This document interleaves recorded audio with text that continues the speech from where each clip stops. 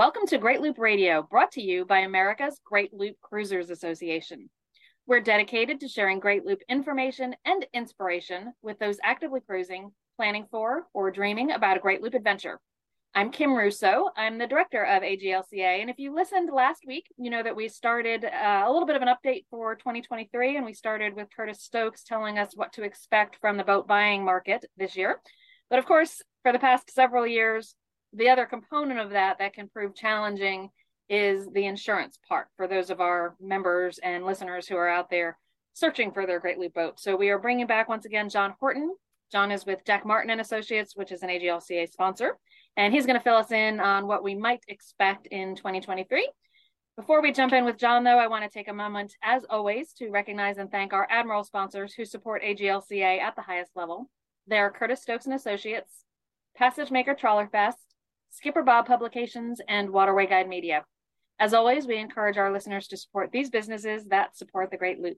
And with that out of the way, John Horton, thanks for joining me again on Great Loop Radio. Hey, always a pleasure to be on board with you guys. Thanks for having me. Yeah, we are eager to get an update on the insurance market for 2023 because that's kind of been a thorn in the side of some newer boat owners for the past few years. But before we really kind of jump in, you are with Jack Martin and Associates, and you specialize in marine insurance, but your experience goes a little bit beyond there because you really are a lifelong boater. So fill us in a little bit on your boating experience. Yeah, absolutely. I grew up on Lake Guntersville in Alabama. My family owns All Red Marina there. So, I grew up sanding boat bottoms and, towing boats in and, fixing anything from pedestals on the docks to rudders on a boat. So I met my wife in 2004 at a wedding in New York City. She's from Kent Island, Maryland, and someone had to move, and I moved up here and started working for Jack Martin and Associates then, and I've been with them now, I think, 18 years. Yeah, well, and luckily, if you have to make a move from Lake Guntersville, at least it's still someplace that's got a lot of boating. Absolutely. I couldn't be too far from the water, that's for sure. Yeah, absolutely. Well, as I kind of mentioned in the intro, the past few years has been kind of challenging for loopers who are looking to buy that looping boat, get out on the water on it. What do you expect in 2023? Are we going to see some improvements, or is it going to kind of be that same kind of challenging market? I had a lot of optimism until Ian hit. We I think only had 16 storms last year, paid out like 58 billion, which is a lot of money. 50 of that being Ian. So if we could have gone through last year without Ian, we would have been sitting pretty this year. And I think a lot of new markets would have showed up to be a player in the marine insurance game. But because of Ian, it's just made it harder, especially if you're south of 32 degrees, which is basically Florida, Georgia line, Gulf, Florida area. So what would I expect for 2023? It's going to be a harder market. Premiums are going to be higher. Some of the things that, current people who already have insurance can look for is at renewal time. Some of our carriers are making them submit new storm plans. And I probably would say for the next couple of years, you're going to need a new storm plan every year. Just that they found that a lot of the claims that were paid out from Ian were, where they had a storm plan on file from 5 years ago that just was not relevant to what happened in Ian. So a lot of these guys are wanting to see new storm plans. And it's probably going to be every renewal, they may require a new storm plan. The other thing they're wanting to see, some of them, we write with 18 companies. So when I say some of them, it's not all 18, but a lot of them are also requiring cruising itineraries. So they want to know from, renewal time, if your renewal is February 1st. So from February 1st to 2023 to February 1st, 2024, where are you going to be with the boat? What are your plans? In the past, it was just, hey, I'm going to be on the loop somewhere. Now they're tightening down just so that they can price it appropriately. And also, you may be able to save some money. If you're not going to be south of the Florida-Georgia border, you're going to be north. You can get a policy that will require you to be north during storm season. It could save you some money. So it's, they're getting a lot more accurate with their rating and with their policies. Yeah. And of course, Ian has a huge aftermath on loopers because of the number of, and I've said it before on this podcast, but the number of looper boats that were in the area, not necessarily current loopers, but gold loopers who love that area and either were returning or settled in that area. So it's had a huge impact on the looping community. Most of To the what state. I've heard from our members who lost boats there was that the insurance payouts were pretty easy, relatively easy. So you mentioned, John, that they may be looking for updated storm plans because some of the payouts in Ian were related to, the storm plan being out of date. Did you see where that prevented anyone from their claim being paid out? Is that something that people should really be attuned to, even if their carrier isn't requiring it? Not at all. Luckily, I'm knocking on wood as I say Yeah. this. I know some companies now require you to be hauled out of the water in the event of a named storm. Hmm. I luckily didn't have any of those people on my book. Hmm. So everyone I've spoken with, their claims were paid. A few of them maybe it wasn't as much as they wanted, or maybe it wasn't as fast as they wanted, but it's they were handled in a fairly timely manner considering just the magnitude Yeah, of that storm and the weather people got it wrong. They were even a day or two absolutely. out. They were saying Tampa Bay's the bullseye, and then all of a sudden it takes a turn due east right into Fort Myers. So it was a Yes. they missed it. They call it the cone of uncertainty, and they missed the cone of uncertainty on that one. I think. Yeah, and that's also a good reminder. I think there are a lot of boaters there that would have taken more action on the boat had they expected, had the forecasts been more correct about what the ultimate path would be. So obviously, Sure. very sad situation, and kind of a good reminder for all of us to have that hurricane plan, whether the insurance carrier is requiring it or not. Yes. But also a good reminder to check in with your agent, John, or whoever it is, and make sure your policy is up to date. Because I have also heard from some who will struggle to replace the boat for the value they had it insured for because the market has ticked up. The boat values on previously owned boats has gone up, which is unusual. Yeah. No, um, that's a great point. That's a great point. yeah, it's really something to look at. Is the value, the agreed upon value in your policy, still something that satisfies you should you want to replace that boat? So probably lots of insurance lessons we can learn from Hurricane Ian, but mostly it does seem like a success story and people getting their claims paid. So that's always good news. Um, so kind of the big news the past few years has been, and it sounds like will continue to be, that it is not a given that if you are a newer boat owner that you'll be able to get insurance on a looper sized boat. Um, we were seeing a lot of the insurers require previous ownership experience. So are you expecting that to continue to be the case? And if so, everybody starts somewhere. So what size boat can you purchase and get insured without previous ownership experience? Yeah, I would say, if you started 35 feet or under and you've never owned a boat before, we can get you in that pretty easily. Mm-hmm. I've got a few carriers that will go up to 50 feet, but then they place parameters based off the age of the boat. So that's really the only, I would say, hurdle that you're going to run into. Everyone wants to see prior ownership. And even some of them are getting as strict as previous boat on. So if you owned an 80-foot boat 10 years ago and now you own a 38-foot boat and you haven't driven a 50 or 80-foot boat in quite a while, that could be an issue too, which I'm seeing with one of my carriers. They're even getting as strict as saying, "Hey, what was the last boat that you owned?" Mm-hmm. Which is, I'm not sure where they're getting their data to where that's the correct way to do it, but Mm-hmm. someone in a room somewhere with a big data table in front of them knows more than I do, apparently. Yeah.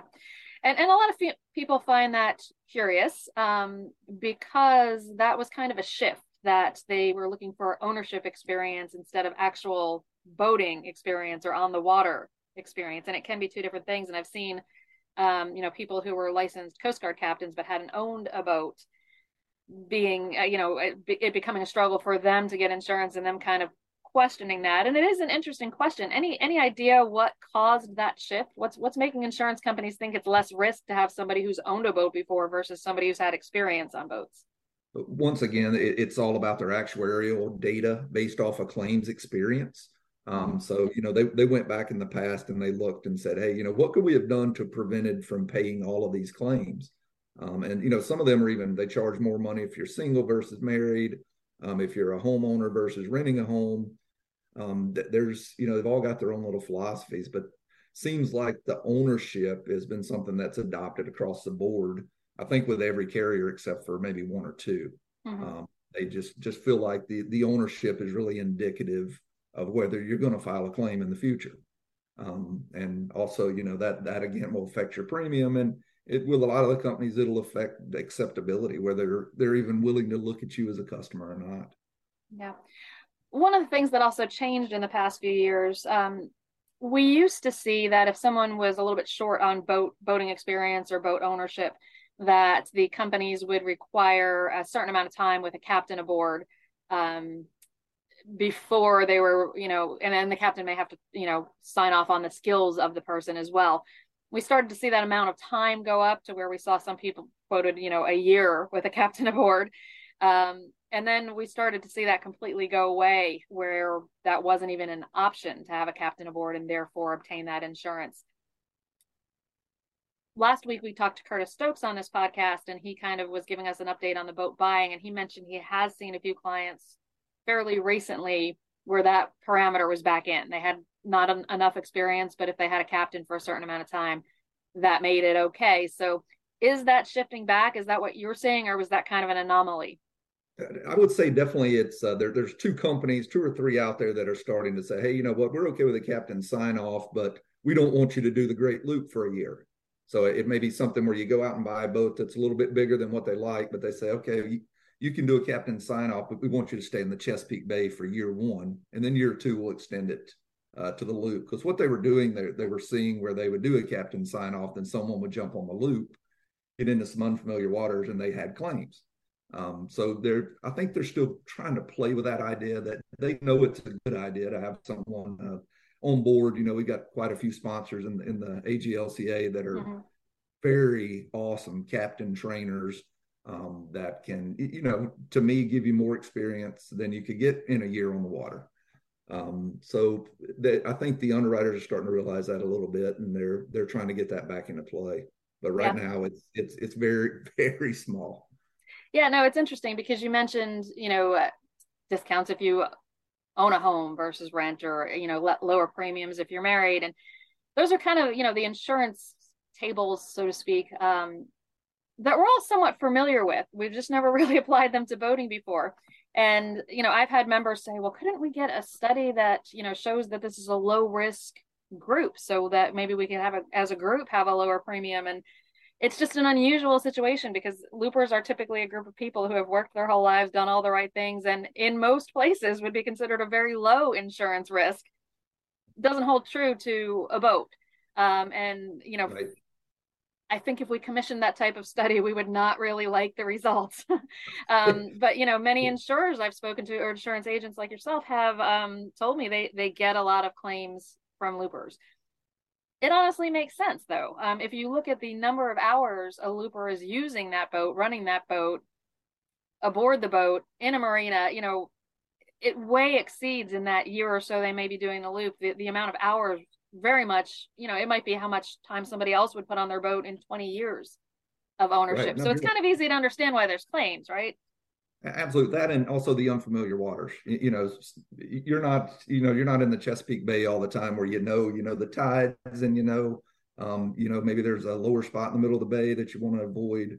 A lot of times you're in unfamiliar waters. You can get on the captain's charts and all of that's great, and it's something you should definitely do, but it's, things happen out there, things change, and there could be a submerged object that you don't know about that happened overnight, that could be right in your path.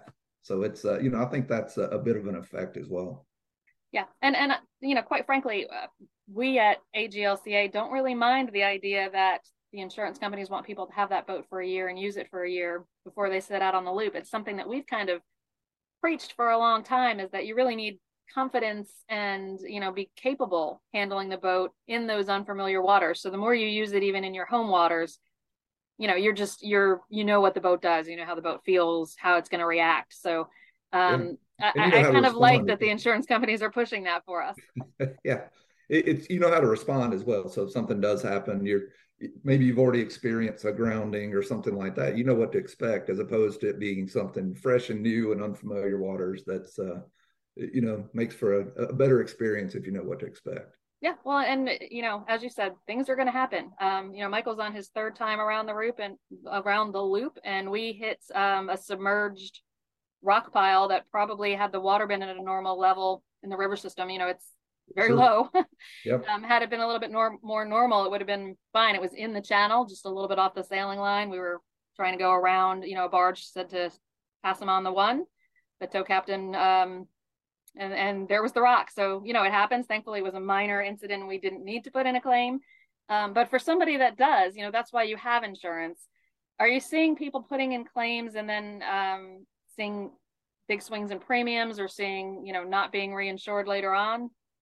It's anytime you have a hard market, yeah, they're looking at any way to get the book profitable. So Mm-hmm. whatever company it might be, that they're in the business to make money. So what they'll want to do in this hard market after they've paid out a bunch of claims is try to clean their book up a little bit. So if Yeah. you've had multiple claims, it's possible, especially these companies that have paid out a lot of claims, it's possible that they may just say, hey, we're not taking people that have had two claims in the last 2 years. Yeah. So Whereas, something to consider. yeah, sure. Unless it's a major loss, you may want to just, pocket that loss and not file the claim. Let's take a quick break. Let's play a message from one of our sponsors. When we come back, we'll talk a little bit more about some of the parameters of the boat that, could affect whether you can be insured and what those premiums might be. And we'll just kind of wrap up our discussion on what to expect in 2023 from the insurance market. So we'll be back in a moment. Our friends at Argo Navigation have created a free boating app that gives AGLCA boaters an easier way to plan their trip, navigate safely, and share information with fellow loopers. Argo has nautical chart coverage throughout North America, auto or manual routing, depths and tracks to avoid shallow water, trip details while en route, and a captain's log to save everything. You can also see other boaters, message them, and share experiences with in-app social features. Coming soon is a premium version with weather, wind, tides, offline charts, and more. Download the Argo Boating app on the App Store or Google Play.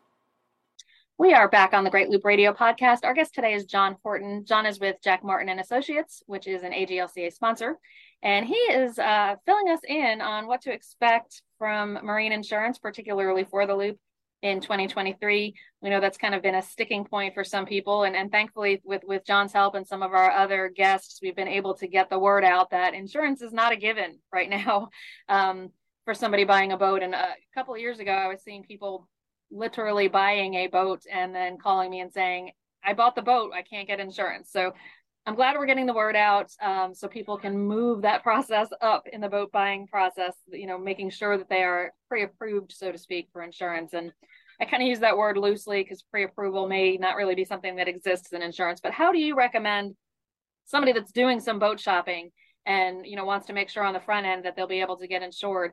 Do they need to give you a specific, kind of make and model? How does that work so that they know whether or not they can get insurance before they actually put in an offer and go through a survey?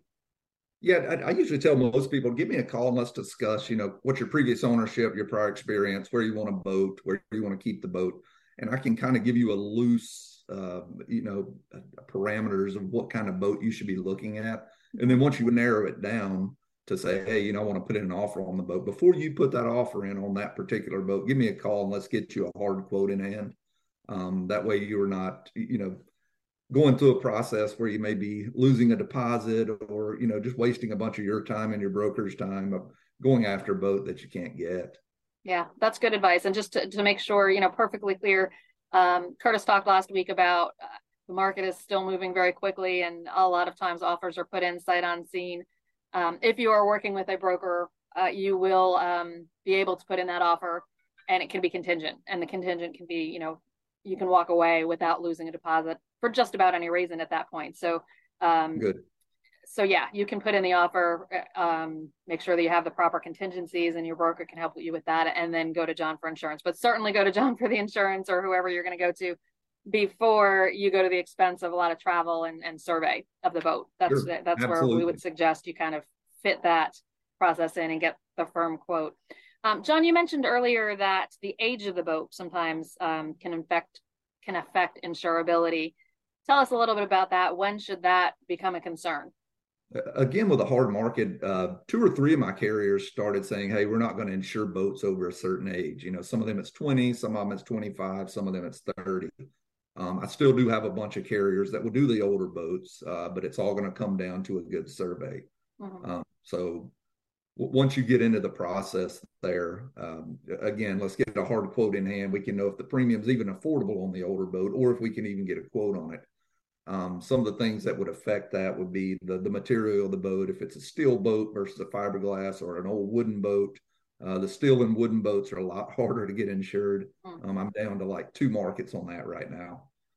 Whereas the fiberglass boats and just there's a lot more opportunity out there for us to get quotes for them. But as far as age goes, as long as you have a good survey, we can take a stab at it. Okay.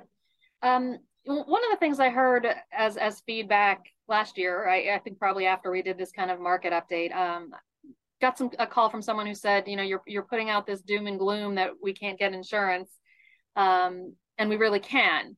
And when we kind of talked about the details, there have been some who have been successful getting insurance through some of the markets, and you're one of them, John, who's been able to help a lot of members to do that. So thank you for that. But some of it also comes down to folks who are kind of reaching out to their normal insurance agency that, writes their cars and their homes and things like that, and getting a quote. And sometimes that is successful. And I'm not going to say that that's the wrong way to go about it necessarily, but there is a difference between a yacht policy and a boat policy. And most likely that standard agent who's not a marine specialist is probably quoting you on a boat policy. Again, that doesn't mean it's wrong, but there's some coverages you may not have that for something like the loop you may want. So just talk a little bit about the differences between a boat policy and a true yacht policy. Sure. First thing you want to look at when you're getting a quote from your homeowners or commercial insurance agent, make sure it is an agreed value policy. I see a lot of these guys that go out and they get a quote from their home and auto guy, and the home and auto guy just doesn't know any better. He's quoting you an actual cash value policy. So if you have a total loss, they're going to go to the Marine Blue Book and they're going to say, okay, that today that boat is worth X amount of money minus depreciation. So whereas an agreed value policy, we're going to say, hey, I paid 100 grand for this. You and me and the insurance company all agree the boat's worth 100 grand. So if you have a total loss, you're going to get a check for $100,000 minus deductible, which is what you want. That's what the banks want. I mean, that's what you need. So that's first and foremost. If you're dealing with a non-marine specialist, I guess I would say. Difference between a yacht and a boat policy. Big thing, boat policies have wide open navigation. So you can navigate in all 48 states in most cases, because boat policies are usually trailerable, where they can take them from Florida to Massachusetts or wherever they want to use the boat. So they give them a much broader navigation, whereas a yacht policy is going to say, hey, we want you to be in the Chesapeake Bay, or we want you to be, North Atlantic, full Atlantic, whatever it might be. And there'll be different premiums associated. Another big thing, yacht policies also cover your dinghy. They're also going to cover your electronics. They usually come with towing packages, bigger personal effects limits and higher med pay limits. They usually have better terms for depreciation. They're covering onboard machinery, whereas a boat policy, is made for a boat that you're trailering around, and it's a little more bare bones, and it's usually a little more affordable. I'm seeing, though, a lot of companies are coming out with these beefed up boat policies, which, does add in electronics. It does add in consequential damage. There are a lot of good, not saying all boat policies are bad. There are some good ones out there, but just that's the big difference. If you have a boat policy, you're going to need to have a separate coverage for the dinghy. If you do have a dinghy on board, you need to have a second unit added onto that boat policy, whereas a yacht policy is going to cover it automatically. Yeah. One of the things I have heard, and you can confirm this or deny this based on your experiences, John, but that a lot of the boat policies don't have the same kind of coverage for environmental damage or environmental cleanup. So, being out there on the loop, if you have a fuel spill, if if the boat, we hope this never happens, but if the boat sinks and the fluids leak from the boat, or the boat has to be raised, that some of the boat policies will not cover that kind of cleanup. And frankly, that's what a lot of us want the insurance for. The little dings and nicks are the things we're not going to put in a claim for. But those catastrophic things may not be covered the way we would expect. The boat might be covered on a boat policy, but not the consequential damage to things that can be costly. Is that what you find, or are there differences there? No, that's exactly right. A lot of times on a boat policy, your pollution spill liability will match whatever the liability limit is in the policy. Whereas in a yacht policy, it's a whole separate limit, and it's usually mandated by the Oil Pollution Act, which is, I think, currently setting a fine at $997,100. So $997,100 is the maximum fine you can receive. And that's the limit that you see on most yacht policies. I will say I just got back from a big conference from one of the boat insurance people, and they're starting that whole separate pool of coverage to the 997.1, but they're doing it on a state by state basis. So if you're insured with them and you don't have it yet, you will very soon. So again, I think a lot of these boat policies are beefing themselves up to, look like a yacht policy, but still be a boat policy. Yeah. So just, probably the best takeaway there for everyone listening is really talk to an expert and make sure that the coverages you have in the policy you're considering are really going to meet your own risk tolerance. Everybody's risk tolerance is different, and a policy that's not beefed up may meet some needs. Others may have, a little bit less risk tolerance and a little bit more protection. Sure. What about, John, we hear some people, considering self-insuring. If they're on a tight budget, maybe the boat is not of, considered high dollar value, even though to them it probably is. Is that still possible? We've heard some people talk about getting liability only coverage. The self-insurance, where I see an issue for that is that most marinas will require you to have insurance. Now, on the loop, if you're truly transient, going a day or two here or there, many won't ask for proof of that. If you're longer stays, they might and often do. What's your take on some of perhaps the money saving options that people might come up with, whether it's self-insuring or perhaps a liability only policy? I see quite a few people that if they don't have a loan on the boat, they go with liability only. And I've got a couple of companies that still do offer that coverage. What you run into there, a lot of times you lose coverages like wreck removal. So if you were damaged in a hurricane and your boat was thrown up in someone's backyard, you've got to get that boat out of their yard somehow. And those liability only policies don't have that. So that's something to think about when you're doing that. And also pollution spill. Is that included in that liability only policy? Or is it just for liability damage that you would do to docks or someone else's boat or person? Right. So that's some things to look at, but it's definitely an option, and it'll definitely save you some money if you want to go that route. Okay, well, thanks for sharing that. Just as we wrap up, any other advice that you have for someone who is new to boating and wants to do the loop, and what can they do to kind of set themselves up to have the best results when they start shopping for insurance? Yeah, I would say what I'm seeing a lot of people are saying, hey, I want to live aboard full time, and that's great, but when you do that, that takes me from 18 companies down to about 2. So if you could keep a home or rent an apartment or something like that, where you're not a full-time live aboard, where you have your primary residence is somewhere land-based, there are more options for you if you do it that way. If you're new to boating and you're wanting to get into a 50-foot boat, my suggestion would be start smaller and work that 10-foot increment up over 4 or 5 years to get to that 50-footer. And it's a lot more doable. I know a lot of people are jumping into the loop later in life, and they're, I'm 2 years from retirement. What do I need to do to get on the loop? And I see that a lot, and we can help you there as well. But it's just it's a tougher road in a much smaller market. Yeah, planning ahead certainly helps, and we know that a lot of future loopers listen to this podcast. So hopefully that message is getting out, and they can plan for the step up, gain some experience. So John Horton with Jack Martin and Associates, thank you for your very long-term AJLCA sponsorship, and thanks for sharing this information today. We appreciate it. Thank you guys for having me. It's always a pleasure, guys. Always a pleasure. Happy New Year to you too. Thanks to everyone who has listened or watched today. We'll be back next week with another episode of Great Loop Radio. Until then, safe cruising.